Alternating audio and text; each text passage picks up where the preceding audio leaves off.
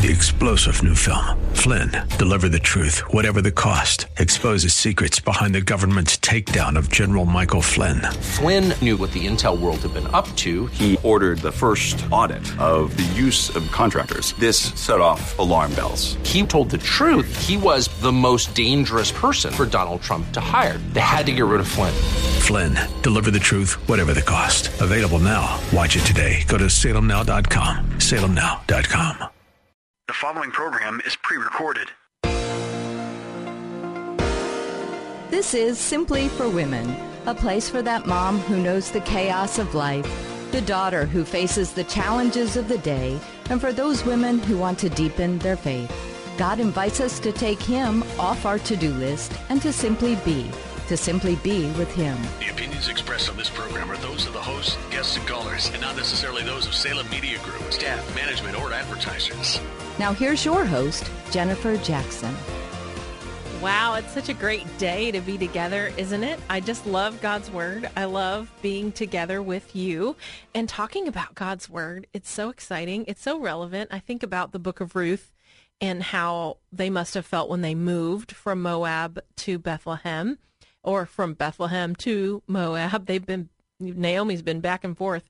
I moved a lot in my life, and I'm kind of tired of moving, to be honest with you. But this last time we moved, I said to Doyle, my husband, can we call this the Forever Farm? I wanted to call my house the Forever Farm. I love that word, forever, because I don't want to move again. Wow, it's a lot of work, isn't it? And it's stressful, really stressful. So I just thought I might tell you about our move. So we bought this old farmhouse, and I know that's so trendy, the thing to do, farmhouse fixer, farmhouse everything, and all the decor is farmhouse. And so we bought this farmhouse. It's truly an old farmhouse. I think it was built, there's a tiny house on the property that was built in 1900, and then the main house was 1930. And so it was so cute when we found it, and, so exciting at the beginning. And then, we realized this is a lot of work. Oh my goodness, so much work. So we moved into the tiny house, and it's truly tiny. It's one room. It is one room, and then no bathroom, one room, no kitchen, just one room. That ultimately will be our office. So that's exciting. Kind of like or I don't know, my husband may take it as like man cave out there, go hide out, but it's a separate building from the house. And then the main house, we fixed up one working bathroom so that we could at least go across. And you kind of have to go across, 30 feet across the way to the main house. So we got one working bathroom going. And I told my husband, this is kind of what I call glamping. I feel like I'm glamping and trying to get everything fixed up and working on it. It's still not finished, but we're getting closer. We're getting a lot closer. I do have cabinets up. I have my kitchen. I just don't have floors in yet. So we have to finish painting till we can put in the floors. We had to finish the electrical. There's just all these things that have to finish before you can put in the floors. And you really can't move in until you have floors.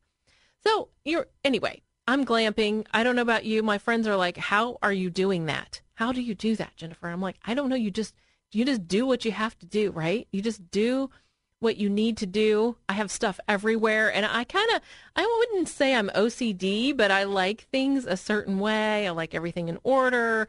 I like everything really pretty. And it's a big mess at the moment. And no end in sight. Maybe in a few months it'll be finished. And then I'll be really excited. But it's not like those TV shows. Those TV shows, it looks like within an hour on HGTV, you've watched a show and you see it from beginning to end. No, we've been at this for months and months and months, and we're still not there. But anyhow, it's going to be wonderful, and I'll be really happy when the days of glamping are over. But I think about, you're like, okay, how does this relate to Ruth and Naomi? But Ruth and Naomi, they've come back to Bethlehem, and I think about, because they needed a kinsman redeemer, they needed Boaz. I just wonder, what was the house like? I wonder, was it still in good shape? I mean, how long had they left the house? Did they have what they needed to fix it up? I doubt it, because Ruth is gleaning. I mean, I wonder what kind of condition they were living in. I wonder what it was like for them. I would say stressful at the very least. I would say it was stressful. And so when you think about Naomi, she's excited when she realizes that Boaz could be a kinsman redeemer for them, that Boaz is the next of kin, or could be the next of kin. And so she declares that he's not only from the family of Elimelech, which was Naomi's husband, but he's one of our close relatives. And so in Hebrew, close relative is Goelanu.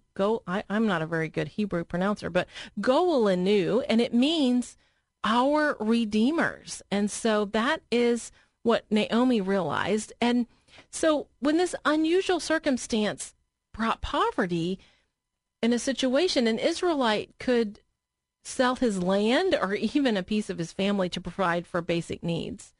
And the kinsman redeemer was provided to protect the family and the clan from the permanent loss of that inheritance. So the near relative, the kinsman redeemer, only had the first option by law to buy back any sold land, and he also had a strong family obligation. So what I'm saying is this: Boaz had an opportunity to help redeem this whole family, because when Elimelech couldn't survive the famine and he took the family to Moab, all of that property and everything was just left there. And so instead of them, like what in today's world would be, you had to foreclose, right? You had to foreclose on the property. And that's how we got our farmhouse. It had been foreclosed. And so, the property was abandoned. If a property is abandoned. And so Boaz had the opportunity to buy it all back. And so then the family didn't lose it forever. And how cool is that? So I just wonder, where were they living in the meantime? Did they go back to that property? Was it abandoned? What kind of shape was it in? And that Boaz found it in his heart to be that redeemer and to save their family inheritance. I just think it's very, very cool. So I wanted to read you in Leviticus real quick. It says, throughout the country that you hold as possession, you must provide for the redemption of the land. If one of your countrymen becomes poor and sells some of his property, his nearest relative is to come and to redeem what the countryman has sold. And then again in Jeremiah 32, it says, the word of the Lord came to Jeremiah. Hananel, son of Shallum, your uncle, is going to come to you and say, buy my field at Anathoth, because as the nearest relative, it is your right. It is your duty to buy it. So we have several examples in the Old Testament of these kinsman redeemers, and they would come and save the family from that destruction and from that poverty and from that loss. And I just think it's such a beautiful picture of how God sent Jesus, and Jesus is a provider. On the cross, he provided everything that we would need, and he comes into our lives and he provides hope and health and healing, and he provides what we need to live as we look to him for provision. So Boaz, he was willing to protect. He offered favor. And let's look at this. In Ruth 2:21-22, then Ruth the Moabitess said, and she's telling Naomi about the day, he even said to me, stay with my workers until they finish harvesting all my grain. Naomi said to Ruth, her daughter-in-law, it will be good for you, my daughter. Go to these girls, because in someone else's field you might be harmed. So Ruth stayed close to the servant girls of Boaz to glean the barley and wheat until the harvest were finished, and she lived with her mother-in-law. So Naomi knew that in Boaz's field she would have protection, and they lived together. I just wonder I wonder if they were glamping. I wonder what kind of glamping they were doing.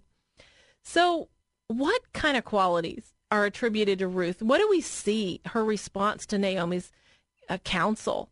And what interventions might you anticipate from God when you move forward in faith and when you act with moral integrity in your life? I love it because Ruth and Naomi, they're moving forward. They're moving in godly counsel. They're doing so many things right, aren't they? They've chosen to live together. They've chosen to be loyal to God. They've chosen to be loyal to one another. They're working hard. They're trying to get themselves out of the dumps. Ruth follows Boaz's advice. She's obedient. She does as he asks. And so remembering God's acts of intervention and blessing in your own life can neutralize your bitterness. See, as Naomi began to see, wow, we've got a protector here. Wow, we've got our kinsman redeemer here. Her bitterness started to fade. And it rekindled hope. It rekindled faith. So I want you to begin a journal of your testimonies of God's loving activity in your life. I want you to include answers to prayer. I want you to include healing. I want you to include reversal of your circumstances. I want you to include special words of comfort or promises spoken to you into your heart by God during difficult times. I want you to start a journal. I want you to keep a hope-filled journal. Because when your faith is shaken or some loss pulls you toward bitterness, just like it did for Naomi, you can read those accounts out loud and you can begin recounting God for God's faithfulness, for his faithfulness to you. Why don't we stop for a moment before we go any further and let's just pray, because I don't know what provision you need in your life, but God is your Redeemer and he will provide that for you. So God, we stop. We pause. We thank you that you love us. We thank you that you have every provision. And so, Lord, I pray that you would provide jobs. Lord, I pray that you would provide food. Lord, I pray that you would provide shelter. Lord, I pray that you would provide the hope, the healing in our heart, the wisdom, the discernment. Lord, that you would be our kinsman redeemer today and provide for us, because we need you. We need you in so many ways. And we just want to say, we love you and we thank you. Your word is good. Your word is rich. Your word is true. And thank you for Ruth and all that we're learning. In Jesus' name, amen. Amen. Wow. So much encouragement in the book of Ruth. We can look to the Lord for our provision. We can look to the Lord to redeem our lives. I like the Forever Farm because I'm hoping that God will redeem in my life all the moving around, and that this will be a place that it'll kind of be a family homestead, and the kids and the grandkids we have a new grandson, William Allen. So I'm hoping, they'll come to the farm, and it'll be a place of God's redeeming love and refuge and hope and provision, and just a fun gathering place as a family. And so that's one of my little personal dreams. I don't know what your dreams are, but God will redeem your life. He will redeem the hard places and those things. That's what he does. God is a redeemer. So look to him today. Cry out to him today. Call upon him today. You are listening to Simply for Women. I'm Jennifer Jackson, and I don't want you to go anywhere because we have a guest coming up. She's going to teach us. She's going to show us and encourage us to live out our faith. You are listening to Simply for Women. 3-star General Michael J. Flynn, head of the Pentagon Intelligence Agency, knew all the government's dirty secrets. He was one of the most respected generals in the military. Flynn knew what the intel world had been up to. He understood its funding. He ordered the first audit of the use of contractors. This set off alarm bells. The explosive new documentary, Flynn, Deliver the Truth, Whatever the Cost, uncovers the facts behind this scandal. Flynn told the truth. He was the most dangerous person for Donald Trump to hire. I find out the worst enemy that I'm going to face in my life is right here in America. They took my assessment and they wanted me to change it. And I was like, I'm not changing it. They had to get rid of Flynn. With in-depth interviews, archival footage, and never-before-seen personal records of the man behind the headlines. I just felt like I was drowning. Flynn, Deliver the Truth, Whatever the Cost. Available now. Watch it today. Go to salemnow.com. salemnow.com.